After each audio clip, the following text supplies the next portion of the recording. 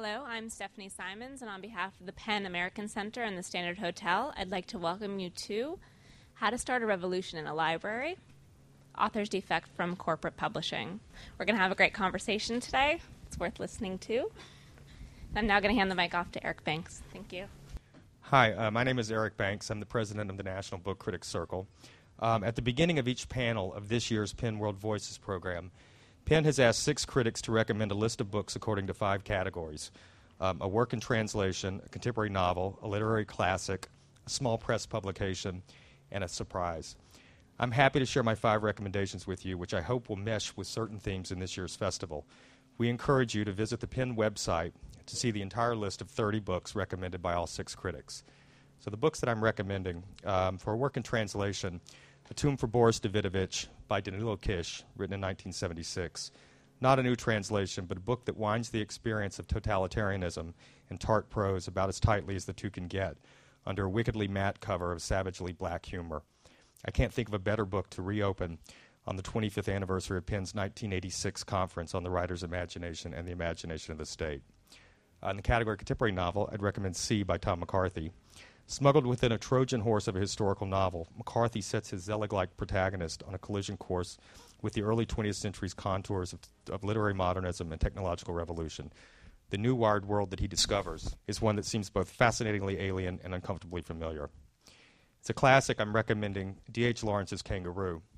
It's become fashionable to note how unfashionable D.H. Lawrence has become, but this gangly novel of ideas, written during Lawrence's brief 3-month stay in Australia in the early 1920s, is a fierce picture of the author in and as exile, the memory of his own World War I traumas sharing the page with the ominous threats of catastrophes to come.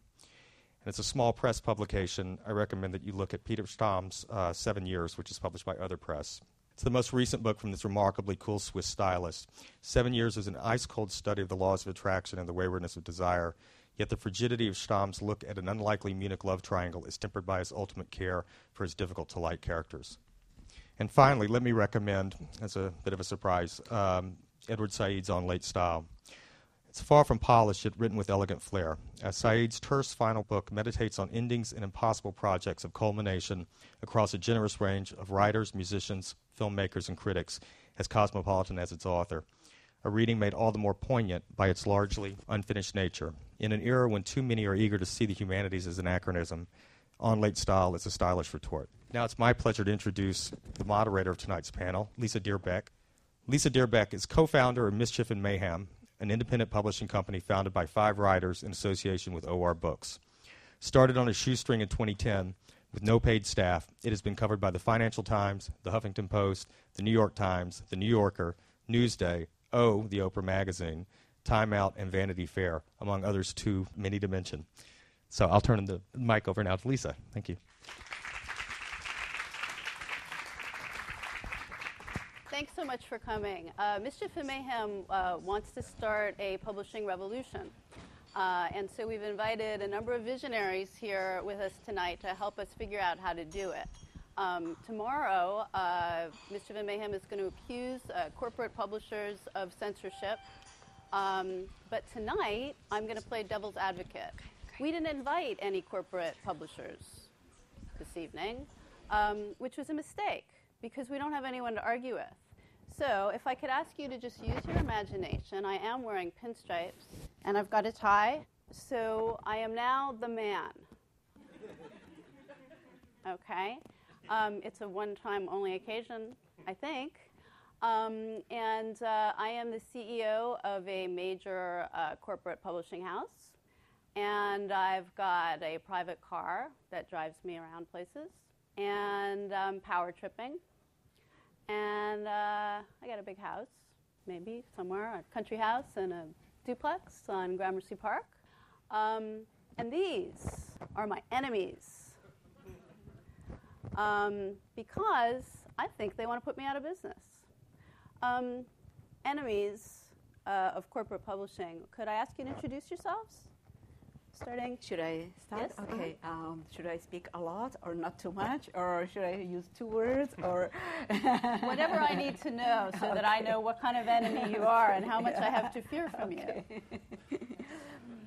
Well, I am Czech.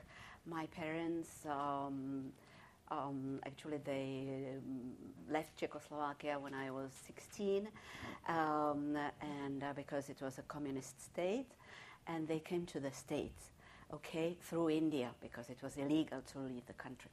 And so I studied in the States, and after that I went back to Europe, and I went to Barcelona, which I liked very much, so I just stayed there.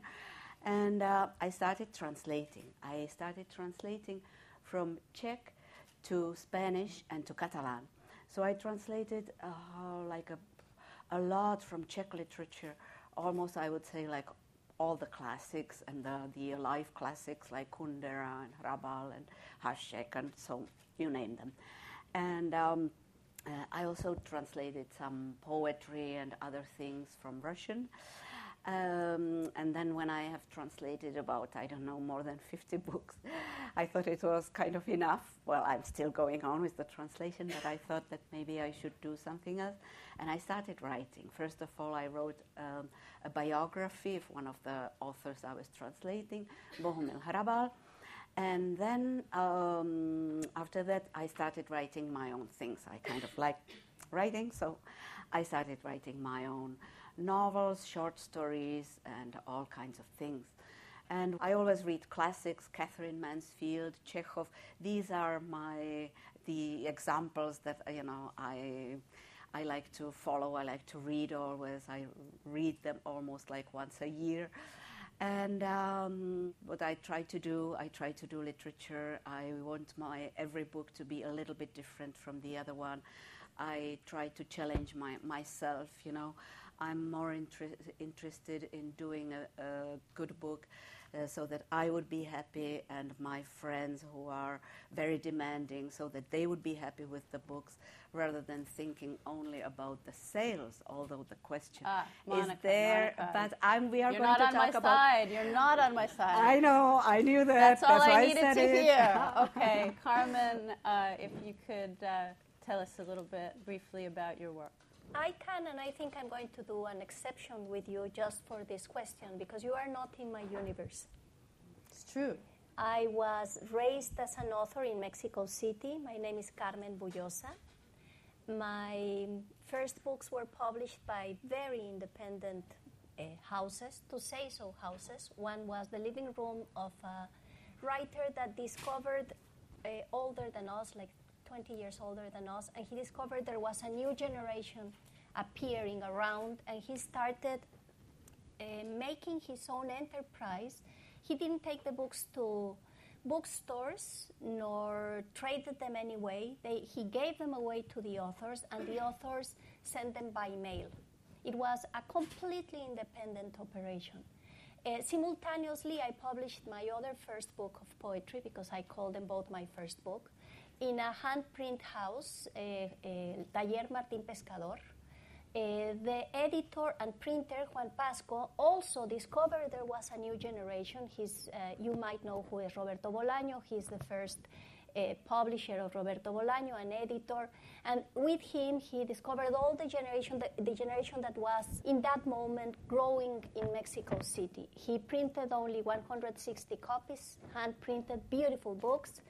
And he sold them in parties that were almost more beautiful than the books. Wonderful parties. He made his own liquor, by the way. And we cooked and we danced. And, of course, Octavio Paz was there. The big writers of Mexico also started publishing with him because he had very good taste. The books were marvelous. And that was a world that I really loved, this world of the independent publishers. And I remember when I took one of my two first books, the hand-printed book, to Octavio Paz and showed it to him, he said, are you going to stay with him forever as your publisher? He's the publisher to have when you are a poet. And I said, no, I want more readers. And Octavio Paz said, no, I don't have more readers in Mexico. That's in 1978. I don't have more readers in Mexico. That's the amount of copies I sell of my books. He later got the Nobel Prize and started selling a little bit more, not much more. And well, later on, I started also writing novels, and I was badly in need of money, and I went with one of your people They printed the book horribly. They saw wrong the author. They said a woman author of the generation where there are some women authors, bestsellers of Mexico. They thought he could sell my book. It was a disaster. So I returned again to a literary press where I continued, and, well, more or less my life has been marginal from you with some exceptions. That first one because I needed money. And later I was also tempted by Alfaguara that owns El País, and it's a corporate. I did 3 books with them. They were very respectful, very nice. But for my next novel, I didn't feel comfortable with them. I wasn't sure that was a house surrounded by the authors I wanted and the readers I wanted. Because readers look for the authors, they smell the authors, and they smell who wants to do real books, the kind of reader that I write for, literary readers. Thank you, but yeah, okay. Ben, how about you? You might have some hope for me. I think you publish with large and small publishers, if I'm not mistaken. Yeah, I mean, in a nutshell? I'd prefer to tell my own story, corporate publisher. I see. I'm Ben Greenman, and I'll start with my day job because it has something to do with the way that I published. I'm an editor at the New Yorker magazine, and because I have a day job, and I've always sort of worked in journalism, I've been a reporter or an editor, publishing when it happened, at least initially, was always something that I did because I found the right relationship with the publisher rather than needing money. Not that I hate money, we'll get to that in a second, but it wasn't the primary motivator. So in 2001, I published my first book with Brooklyn independent, at the time, publisher McSweeney's, and then proceeded to work with a number of independent publishers, mostly in Brooklyn. Soft Skull, McAdam Cage, which is out in San Francisco, Akashic, a very, very small publisher called Hotel St. George, that did art books. I can describe it later, but they did a beautiful folding book box thing for me. And then Melville House. It did one book with each of those publishers, and I think my motives were maybe a little different in that I wanted to work with as many independents as possible so I could figure out publishing. I think I had in the back of my mind that one day I might do some version of that myself. That hasn't happened yet. But at each stop along the way, there were interesting things about the challenges that they faced in distribution, or working with a big distributor but facing challenges paying authors on the back end, or whatever. Each of them, great experiences, but each in their own way sort of distinct. Yes, at some point, evil corporate publisher, I then, as a result of this book box that I did with this publishing house called Hotel St. George, HarperCollins, one of the evil publishing giants, came to me, and they effectively wanted to do the paperback version of this weird book that was never really a hardback, but this box. And I had been suspicious of corporate publishing for a variety of reasons. Most of my friends who are writers all had some problems. Some of them were sort of rich people problems, I suppose, that they didn't like the cover art that they were given, or deadlines closed up on them. They weren't always sort of serious problems with corporate agenda, but they were frustrated by it, and they were things that I hadn't experienced working with independent publishers, where there was a lot more engagement and communication along the way. Though I should say that going to HarperCollins, and I published 2 books with them, and I have a third coming, has been a pleasant surprise. I don't know how this fits into your role-playing or the fake evil you or the other you, but I haven't faced some of the things that I thought I would. Some of them have happened, but not to me. I've heard of them. But generally, it's changed a little bit the way I think of this good-evil division, but it has a certain shape. It's a different kind of publishing. And so there's hope for you. Yeah, I can't even look at you when I'm talking about this. You make me so angry with your corporate ways.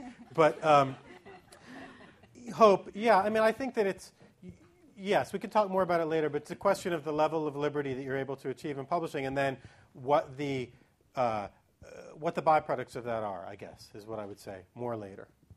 Mikola, a little bit about your background? My name is Mykola Repchuk. Surname is very complicated, so I wouldn't bother you with my surname anymore. But name is Mykola, which has some analogues in all European languages. It's something like Nicholas. It comes from Greek goddess of victory, Nika.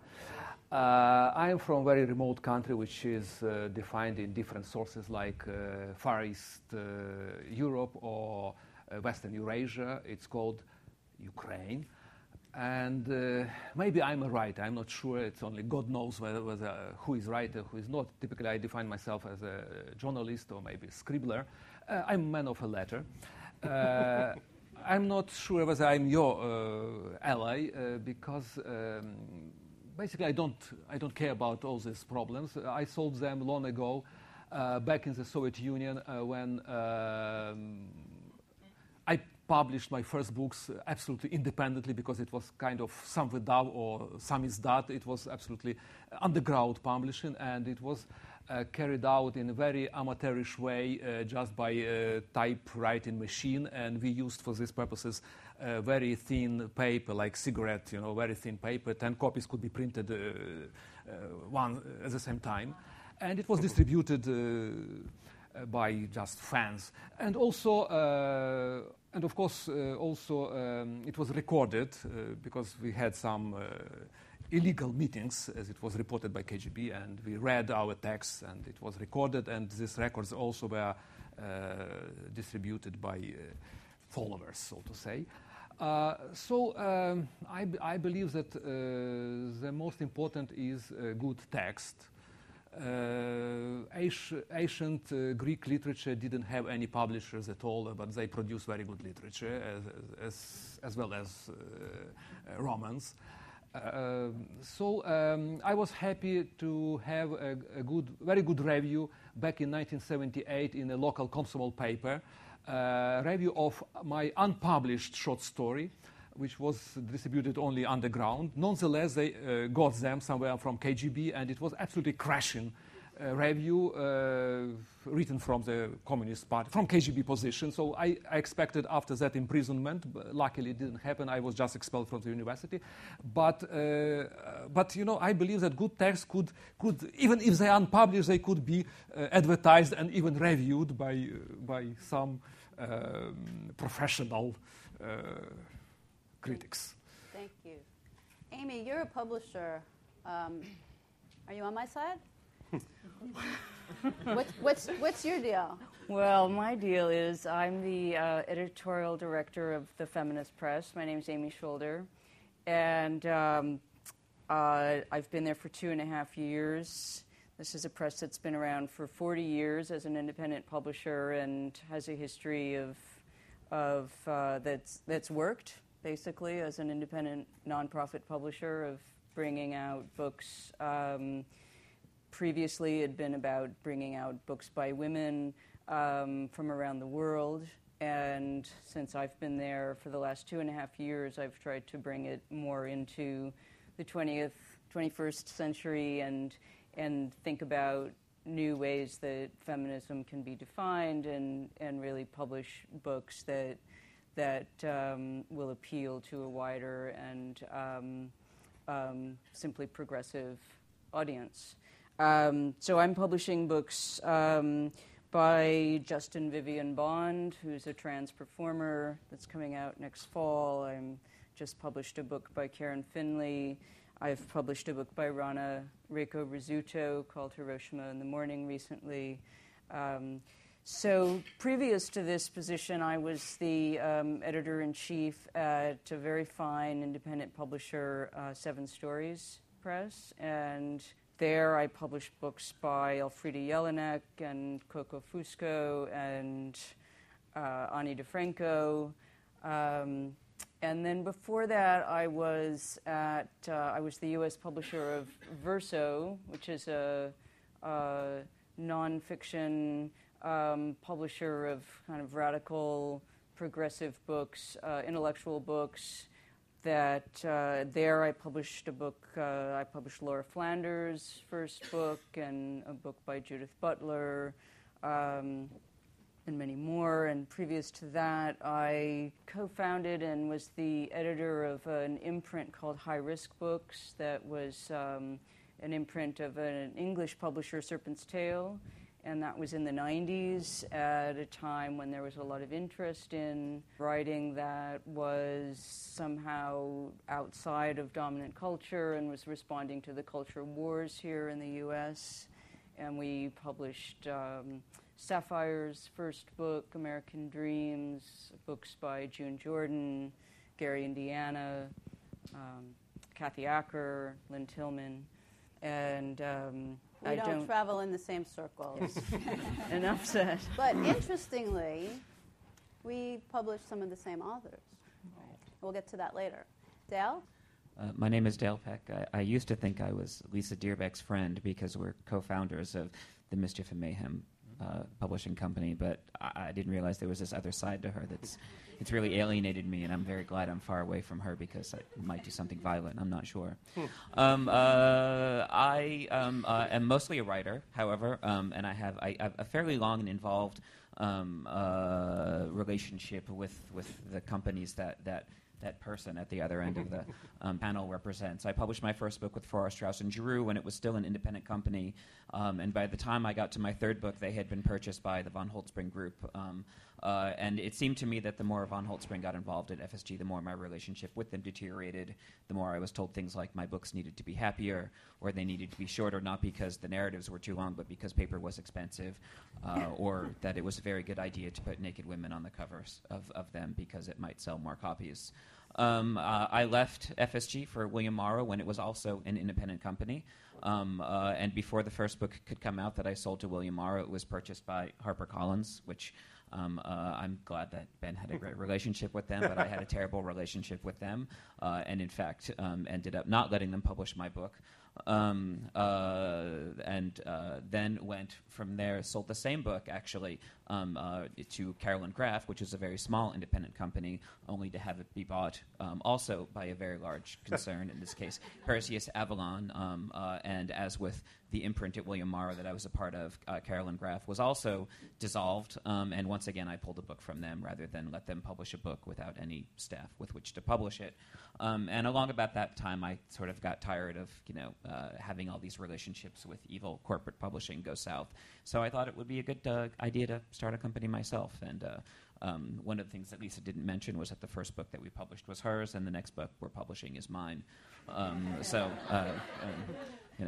We obviously have all kinds of vested interest in it. But I'm still not convinced that Lisa, really likes this evil corporate empire that she's representing. So I'm waiting for her to convince me. Dale, I hate you. You've published 10 books, all with mainstream publishers. Your career depends... No, one was with New Press. Oh, excuse me, nine books. 9 books, all with mainstream publishers. Your career depends on the book industry. Do you want it to collapse? Desperately, fervently, yes. I really do want the book industry to collapse. If by book industry you mean these sort of large, corporate entities that are so bloated with, external staff that are so hamstrung by the world's most ridiculous sales model in which they give away 50, 60, 70, 80, 90% of the book's cover price, and that's, and try to use the remaining 10% to pay for their high-rise buildings and their massive staffs, and somewhere way down the line, the author. If you mean, booksellers that are interested in selling the most numbers of copies of the fewest numbers of books, that or internet portals that charge 50, 60, 70% of a book's retail price solely for the sake of providing a link to it, then yes, I don't see any reason for any of that to continue anymore when, as we've shown with Mischief and Mayhem, it's pretty easy to sell a book directly to the consumer and cut out all of those people. Authors Defect from Corporate Publishing is the title of this panel. I don't like the sound of that. But the truth is, the opposite happens. Amy, authors start out with you, an independent press, and then defect to commercial houses, right? Yes. It's like a deposition. Yes, they do. You and I have published some of the same authors. I'm big and powerful. What can you do that I can't? Well, I've been thinking about this, Lisa, since we spoke on the phone. And And I have two stories that give you two very different answers. One of them, for instance, I published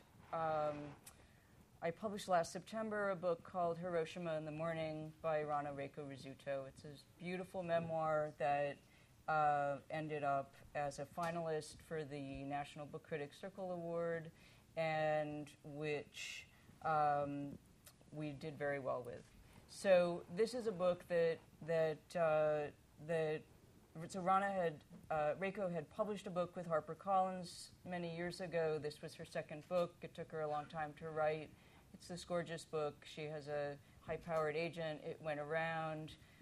It has something to do with 9/11, and at the time that her agent sent it around to a lot of good literary corporate publishers, they felt there was a 9/11 burnout. Nobody wanted to do it. It's a beautiful book, but she got a big stack of very pleasant rejection letters, and nobody wanted to do it. And then I met Reiko and found her instantly compelling, found out she had a manuscript in her drawer that had been sitting there for 6 months, and so one thing led to another, and the Feminist Press published it, and we had it become, it became a finalist for a very, I think, important award, national award, and then it had a really great media frenzy around it that went from this award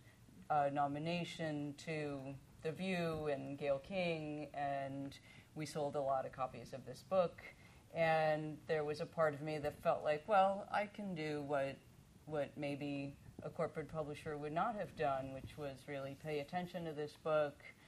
It didn't get that kind of review coverage when it first went out in September of 2010, but we kept working on it. We tried all different kinds of angles, and something finally worked, and it did really well. And it has a beautiful package, and I feel like that's the success story. But to make a short story long, I published Sapphire's first book a long time ago, called American Dreams, and it was a beautiful little book of poems and short stories, and from that success, she was able to get an agent who believed in her and took that book around to corporate publishers, to editors of literary books in corporate houses, and she was selling her next book, which was Push, which some of you may know from the movie Precious, but this little novel was brilliant. Did she have a bunch of editors first say to her from corporate houses, look, it would be a lot better if, at the end of the book, this obese African-American woman, if she slimmed down, if something good happened to her, it would be a lot easier for us to sell this. Did that happen? Yes. Did she agree to those kinds of requests? No. And eventually she found an editor at a corporate house who loved the book the way it was, and it was published, and she made 6 figures from that book. It launched a literary career that now is leading to a new book that's coming out from Penguin this summer, and that she, not only has been very, very well compensated for, but, I think she is being read widely and appreciated. Now, if that manuscript, if Push had gone around and round and no one had wanted to publish it the way it was and came back to me, would I have published it? Absolutely. Would I have, if I sat up here and talked about her as being, what I think is one of the best writers of her generation, depicting something in American culture no one else has, would I feel like other people necessarily agree with that or know who I'm talking about? Maybe, but I'm not sure. And am I happy for her and when other authors go on to have a kind of success like that? Absolutely. So I think I have a complicated relationship to that question even. And, you know, it's really, you know, my relationship to my authors is primary to me, and then there's the kind of business of books after that. Well, some authors on this panel, and certainly at Mischief and Mayhem, have accused corporate publishers of taking editing to such an extreme degree that it's become a form of censorship. Ben, would you agree that novels are being sanitized by publishers today, as Mischief and Mayhem claims, or are the writers to blame? I think in my experience, I can only speak for myself, and then I'm happy to speak for others irresponsibly, but realistically only for myself. I think there is certainly self-censorship. I mean, this speaks to the point about Push. If she had taken it to a publisher who said, we will publish this and give it the kind of rollout that you want if you make these changes, and she chose to do that rather than stick by the original version, that's self-censorship, and I guarantee that happens all the time. People make all kinds of bargains. The other interesting thing, though, is that I think it's a little bit of a false dichotomy to talk about corporate publishing as one kind of publishing exclusively. The difference is that corporate publishing has a lot of different kinds of publishing underneath it, whereas smaller houses can be more focused in their aims, I suppose. They can do one thing really well, or two things really well. With that said, there are smaller publishers, big or smaller publishers, but that publish books that go on to be huge commercial sellers, and they change the face of those publishers. This is getting a little bit away from your question, but I think it changes authors' perceptions. Time Traveler's Wife was published by McAdam Cage originally. Like Water for Elephants was an Algonquin book. And so these are books that get, you know, they exist within what is perceived as independent publishing to some degree. You can choose in the sliding scale where to put it. Once those things happen, though, the expectations change, I think not only for the authors, but in many cases for the publishers. And so then they have to kind of reassess what their goals are, how much of their business they give over to trying to court books like that. We could talk in much greater detail about where the money goes. If a publisher makes a lot of money unexpectedly off of a book, sometimes they acquire a lot of books quickly that they're sort of not. I can think of at least one case that I know of where I felt like they weren't prepared to make all these acquisitions. They, in very good faith, with the best of intentions, went out with their new money that they didn't expect to have and acquired a lot of books that they weren't able to publish as responsibly and as sort of intimately as they were accustomed to before. And it hurt some of the books, and it hurt some of the relationships, and it simply, I suppose, a misjudgment. Back to the original question, censoring, no, but I think that publishing always is a market at any level. If it's publishing, if you're going to give it to somebody who's going to make more than one copy of it, to some degree it's market-driven. I would say in my experience it's much more self-censorship, if that's the word, meaning that you try to change the proposal or the manuscript, people that I know, to be more palatable to a larger publisher because you perceive that there are certain kinds of rewards coming from there. Dale's explained how he refused to do that, and I know plenty of authors who do that too, and they find either a good independent or in some cases a good corporate publisher. I do think that it's suspicious that every independent house Dale went to became corporate shortly after, and I would suggest maybe he's a sleeper agent. Because I don't think there's any other explanation. It's all within 6 months to a year. So I'd look into that if I were you. Thanks. Monica, you've written about a writer who commits suicide. Did a publisher drive him to it? Yeah, exactly. Publishers like you. Was this story based on an actual event? No, this was true. This is a true story, okay? There was a writer, Czech writer, who was... he was from Prague, okay, and he wrote, let's say, experimental prose, and so he couldn't publish it in those years in the communist Czechoslovakia, right? Because mainly socialist realism was accepted. So he wasn't accepted by any publisher. but his literary friends could read his books, okay, his manuscripts. They would just circulate among people, okay, in the literary circles.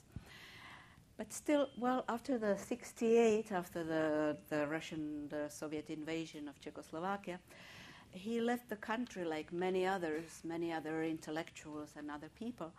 And he went to Switzerland, to live to Switzerland, and he thought, well, here I'll be able to publish. And here I will find a publisher and a public, and people for sure will be curious to read my books, because he was very highly regarded by the literary circles in Prague. So what happened? He took his work to different publishers, and nobody wanted it. Nobody wanted it. There was only one who published it. He hardly sold anything, so he didn't publish any more books by him. And while in Prague, at least he was followed by his fellow literary men, right? Not so in Western Europe. So he felt lonely, abandoned by everybody, and he really committed suicide. So this is like a very, really terrible example what can happen to a person by people like you. Mykola, your dissident poetry also found an audience. How? Well, it was normal at the time. Poetry and short stories could be distributed underground in these tape-written copies. They circulated in narrow circle, but I can estimate this narrow circle as 200, 300, 500 people. It's not so actually bad for poetry, for example. And those people were not forced by anybody. They did it just by themselves. They typewritten or typewrote or wrote by hand sometimes. It's also normal at the time. So I believe it's not so bad, actually. I understand that, of course, you cannot produce novels in this way, and this may be the difference. Mm-hmm. For poetry and short stories, it's okay. It can function without any publishing. If it's interesting enough, it can exist like in ancient Greece. But novels, of course, it's a problem. First of all, the writer cannot afford to write for a long time without any remuneration. And secondly, of course, it cannot be distributed, cannot circulate in handwritten copies or typewritten copies. It's maybe today, when we have internet and Xeroxes, it may be easier. But 30 or 40 years ago, it was different. Yeah. Mm-hmm. But there is no official censor here. Are corporate publishers practicing a form of censorship? Isn't that a gross exaggeration? Well, actually, I don't know, because we don't have something like corporate publishing. In my country, it's still not very profitable business, and all publishing houses are small and independent. So maybe in these terms, we are spared by this ugly capitalism. I don't know. Do you think there's any justification for people like Dale Pack and Mischief and Mayhem and some angry writers for claiming that someone like me, who simply wants to edit a manuscript to make it better and to make it perhaps more attractive to a larger audience, how can that, would that qualify as a form of censorship in your opinion, as somebody who really knows what they're talking about, unlike some of the writers that I have to deal with? Is that an exaggeration, or it depends? I actually don't know. Don't know. Difficult to say. Okay, well, so that's good to hear. Carmen, you edited a very successful book of love poems, and you've said it could never be published in this country. Why not? Well, it's an anthology I did, and some of them are translated into Spanish. It's not something to be translated into English. So that's a book that has only a local circulation for Mexico. I made it for teenagers. It had a target. It has sold a lot because it became very attractive. And I did have to do a lot of work with the editor to convince him the book was going to sell. And it sold 160,000 copies, which is a lot. But it's not. It can't. It has no use in the United States because things have been translated into Spanish, and it was not just. It's a local product, and I hope it continues being so. Though I would love to continue changing it, and the editor prefers to print only the same. It's cheaper. Well, you've also said that the sensibility in this country is very different, and have implied that perhaps our tastes are less sophisticated, or that publishers like me are not very imaginative. Is that something you're not perhaps willing to say in public? No. I think that I do think that taste changes. That's one thing, and another thing is. I did all my career in Mexico, so I'm kind of a guarantee for people like you even. I published with an independent publisher, a beautiful literary house, Ciruela, that you know, and then Random House takes it and makes reprints, and the ones I published at Vuelta, that was also a very selective publishing house, they have pocket books edition, but they take me partially because people know who am I. And here, I didn't make my career here, so that's one part. And the other thing is, I do think the taste is very different. The literary reader of Latin America and Spain, especially Latin America, has a very cosmopolitan taste. Is very daring.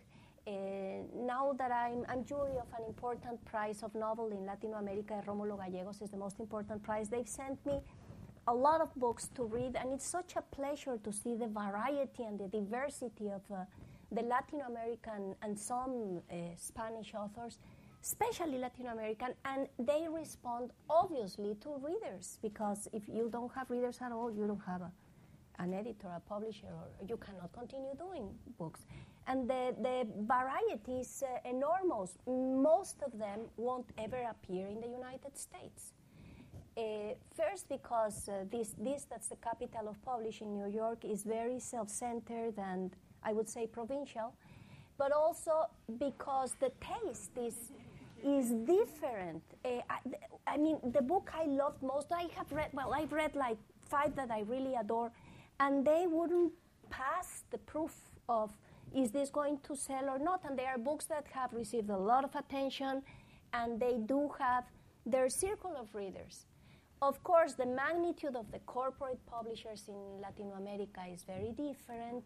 The push of the independent publishers is enormous. They are very daring, and the word spreads, the word circulates very easily. In fact, all these novels, I have heard about them, the ones I've been reading, the ones that I've really liked. There is a literary taste that has very different tastes.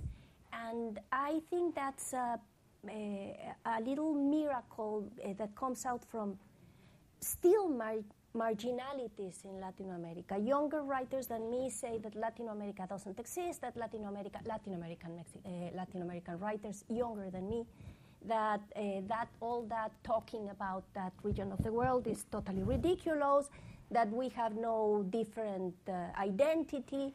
I think that the proof is in the novel. The novels are prodigious and different and so I would even use the word insurgent. I mean, they are like a little revolution. I enter the book reading it like saying, wow! And they come with daring proposals of narration, and you have to be very active and trying to figure out and find it and enjoy it and have pleasure, because reading is an immense pleasure. Can I say one thing, corporate overlord, about this? If you agree with me. I won't know until I get to the end of this. But I was going to say that we're talking a lot, because we're all authors, about the present and the future, novels that we're writing or people that are publishing that we know. But I think there's a more complicated relationship even if you look at the past. And I think that if everybody here made a list, like at the beginning of the session, of the 5 books that you love, most of those books have very complicated publishing histories from the past. Some of them started with a bigger publisher and were kept alive by smaller publishers. Some of them started with a small publisher. They sold healthily. A bigger publisher saw some self-interest in publishing them and picked them up. And I think that there's a kind of symbiotic, maybe destructive ultimately, relationship between these things to some degree for the past. Now, this doesn't necessarily help or solve any of our issues. But I just know when I go home and I look on the shelf, and I don't do this because I just think of them as books. I don't, even though I'm a professional writer and I publish with houses, I don't really look at the little colophon. When I'm looking at my books, I don't see who published it. I just look at the book and I open it and I look at the words in it. But if I were to do that and I were to make a list of all the books in their publishing history, I'm fairly certain that they all wind through these channels where they were multiply distributed, or they were started in one part of the publishing industry and sustained by another part of the publishing industry. So I think I probably disagree with you a little bit, but I think you're important, but you as a corporate publisher are being used, and that's good for everybody else. You're being used as part of the process, which is fine because you are then compensated, and you think you're not being used, but you are. So I think it works out in some way okay. I'd also like to speak to that if I could. I guess we're just revolutionarily seizing control here. Seize it. You have a microphone. I think I'm inclined to agree with you on the one hand, but I also wonder if that's still possible anymore. You know, when I started publishing I sold my first book in, I think, 1992. It came out in 93, and it's almost 20 years later. When I moved to New York City, there were literally dozens and dozens of sort of major independent publishers like William Morrow, like Farrar, Straus and Giroux, and all that. Now all of those companies have merged into basically 6 corporate entities. And although, of course, there are still, many, wonderful but very, very, very small independent houses. I mean, it sort of depends on how you define it. I think once upon a time we thought that a company like Farrar, Straus and Giroux, which was publishing Scott Turow and Tom Wolfe, major bestsellers, was still an independent publishing company. Now when you say independent publishing company, you're talking about a company like the Feminist Press, which is, not making, tens of millions of dollars a year, off of its books, is not regularly placing books onto the Times bestseller list. And so how often do you think anymore that, a Virginia Woolf who publishes a book with the Hogarth Press, which she starts with her husband, is going to end up, being reprinted forever by Harcourt, Brace, Jovanovich, whatever it's part of now? That's right. I mean, at this point, is that still possible? Well, it who knows? I mean, we can't. I bristle at the idea that somehow, if corporate America isn't supporting artists, that those artists are being censored. I mean, I don't think that's true. I don't think that's the right use of the word censored. And there's this deeper problem with this culture that doesn't support its writers, and that support certainly isn't going to come from corporations whose mission it is always to get bigger and make more money. So, I think that writers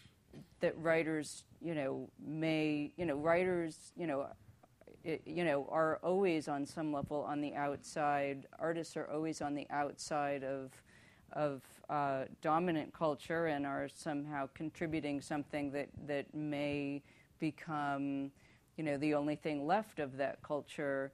But to expect corporate America to recognize that and pay for it, I think, is delusional. And, we, hope that there are these other means that will be meaningful in the future, but either way. There is one more aspect to it, I think, and it's the literary agents, because the literary agents, they live off you, right?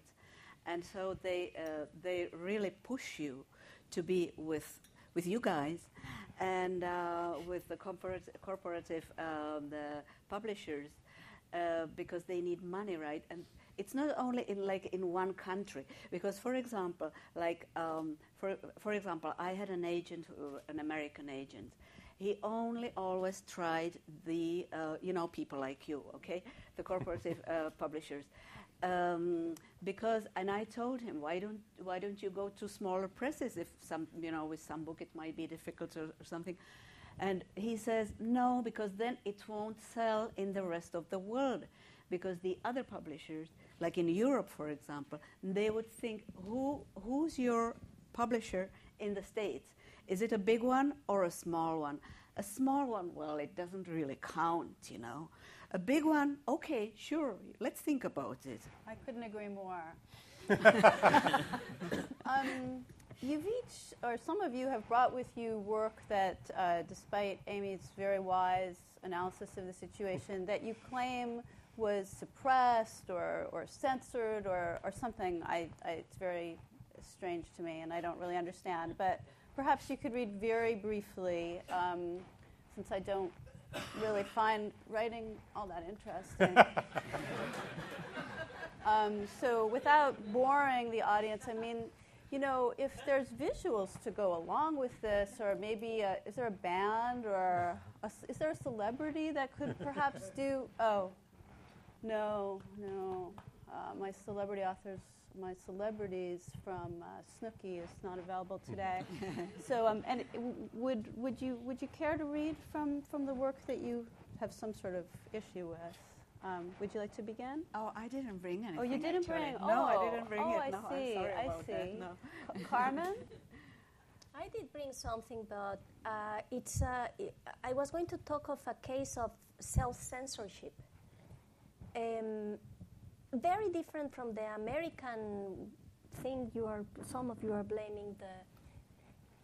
I've never had a real editor that cuts any of my books or has taken out one word of the books. I give them the manuscript and they just do basic typo corrections, and the figure of the editor doesn't really exist in Mexico nor in Spain. The editor, like the American one, that puts the hands on the book. So I've never had that. And I think I've become more daring in certain themes myself. I have a column in a newspaper, and I talk of whatever I want. I mean, whatever I want. They never, ever have told me, don't talk about this. I can say whatever I want of whoever I want, and they don't even fact check. I say what I want. But what has happened is that I have become more timid with my private life. Now I do my fictions, building them in a scenery that has nothing to do with me or that is so far away and distance, and I enjoy that distance to work with the characters, the situations, everything. But my first novel, I wrote it about something that was very intimate and my mother died when I was a kid, and I had a stepmother. And I didn't like the stepmother, as normally happens. Then I was a stepmother myself, but and I did everything I could to seduce the kid for good. I think I could. But I wrote a book that I wouldn't dare. I won't say publish. I would say write today, because I knew it would hurt. In this case, my father and the children of my stepmother and my brothers and sisters and everybody, and I didn't measure that. I wrote my novel. Then I hid it 8 years in a drawer because I already had some respectability as a poet, and I knew that if you are a poet and also a novelist, you lose bonuses in poetry land, so I decided I was going to keep on being a poet. But then I wrote my second novel, and when I finished it, I said I have to publish the first, and then I published immediately the second one. But in that first novel, I dare say something quite horrible. Like this is one fragment of it. Any sane person could pick that up of the sidewalk and then throw it away again after a few yards or before getting on the bus without it being anything unusual. Or in a more extreme situation, perhaps hold on to it, but put it in a box, keep it in a closet, and think, what a mad idea. But Father's situation goes beyond anything of the kind. He took that up, brought it home, showed it to all of us, and everything afterwards happened as a consequence. We were too many and too innocent to understand that not just it, but all of us were to become the elements of our terrible shame.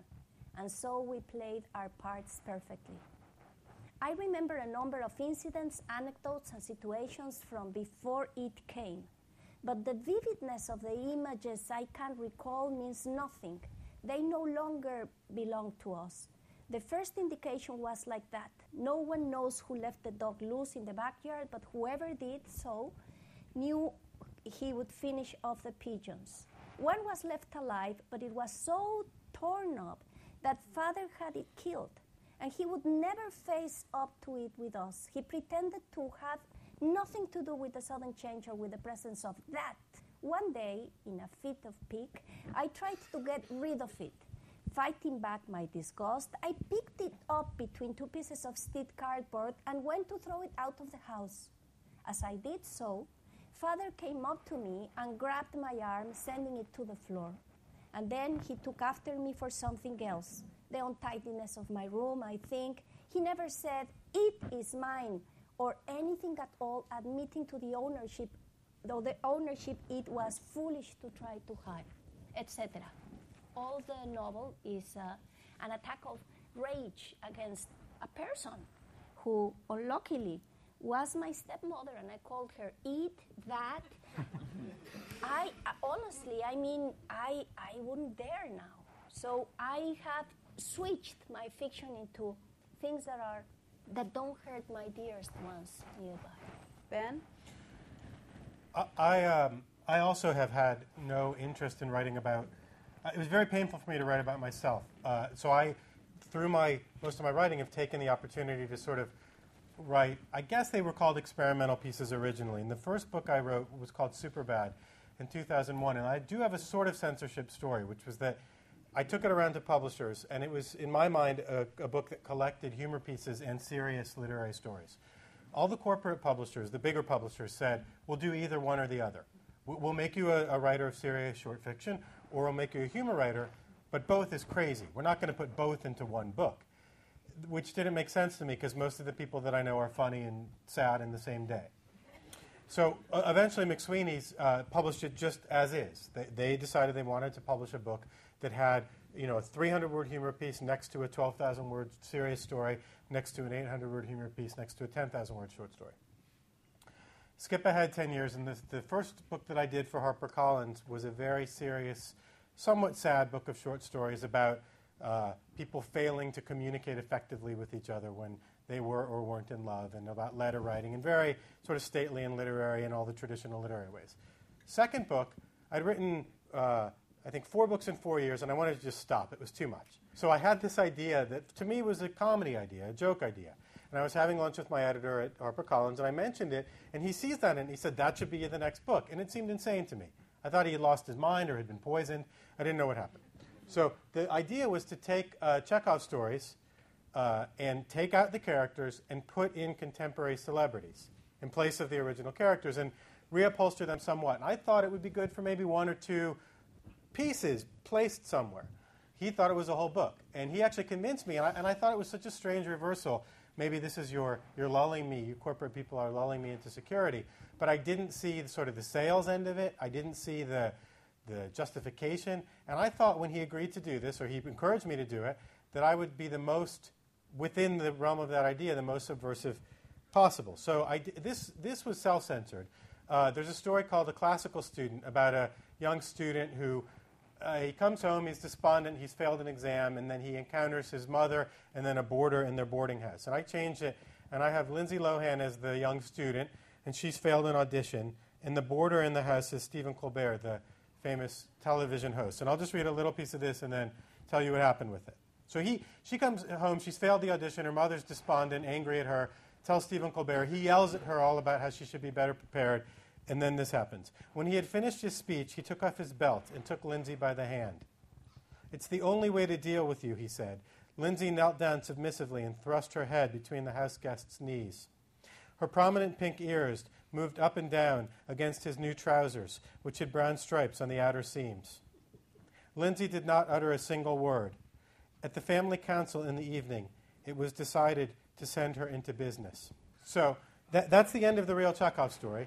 And they, so I wrote this to Stephen Colbert, and then as we got closer to the deadline, I was calculating not only offending famous people, which I thought would have been nice in some ways, but who was famous. It was an odd sort of moment when this was a year and a half ago, certain celebrities rose, others were falling, and I ended up changing this. I changed it away from Stephen Colbert toward this gentleman, Jesse James, who was cheating on Sandra Bullock at the time. Then when we were sending out first serial for the book, I accidentally sent this version, and it was published in a magazine. And it was an interesting process, because this, I think, is better. I made the error of changing it to the other, less famous guy, because I thought he would be more famous and maybe he would be more angry. Through this process, there was deafening silence from the publisher. I think that they, for whatever reason, I think they were largely wrong, but they thought this idea would revolutionize it. I think they thought that it was similar to that Pride and Prejudice and Zombies thing, which it isn't.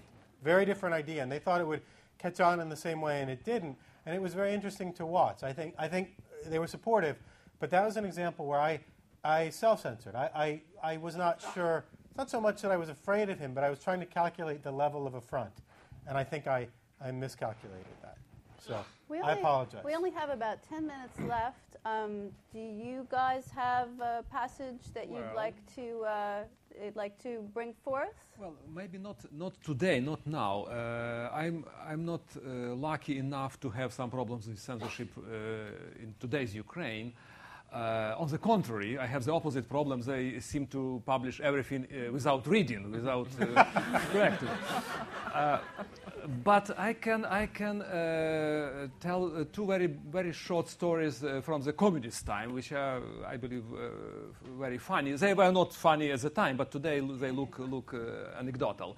One story happened to me. It was my article about some Slovak classical poet from Slovakia, Andrej Plavka.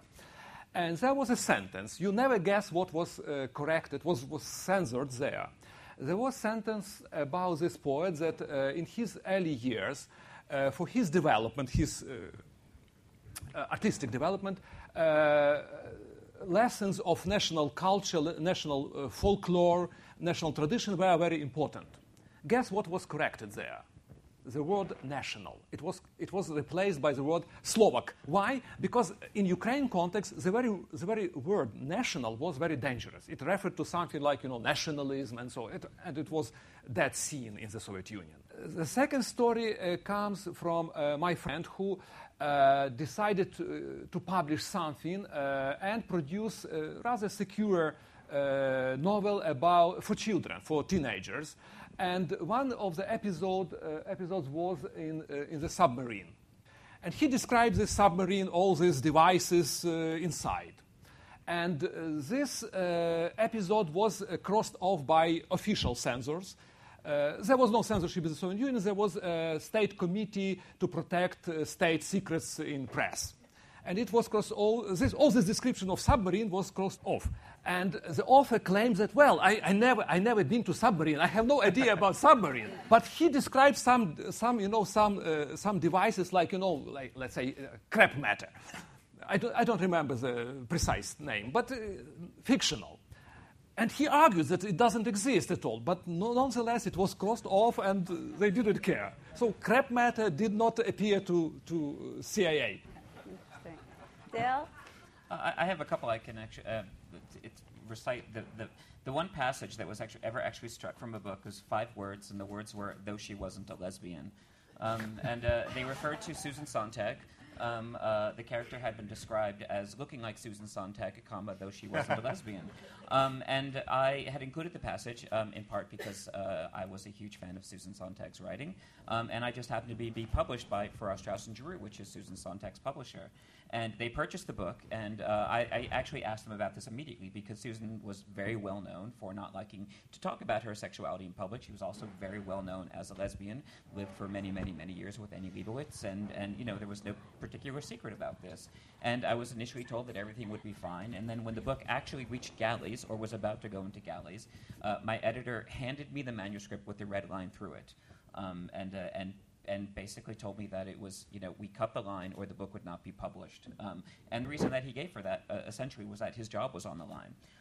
So I agreed, thinking at the time that it wasn't such a big deal because it wasn't about the character at all, although the character wasn't actually lesbian, and it was a minor little point. But it became very ominous to me afterwards, this idea that you couldn't mention that someone is a lesbian even though she's a lesbian without adding anything else about that. And so I began to talk about it in interviews and stuff, because I was asked all the time as a young, gay novelist, at a moment when gay fiction was just starting to go mainstream, whether I'd had to change anything in order to get my book published by a house like FSG. And I said yes, I had to cut the line, though she wasn't a lesbian.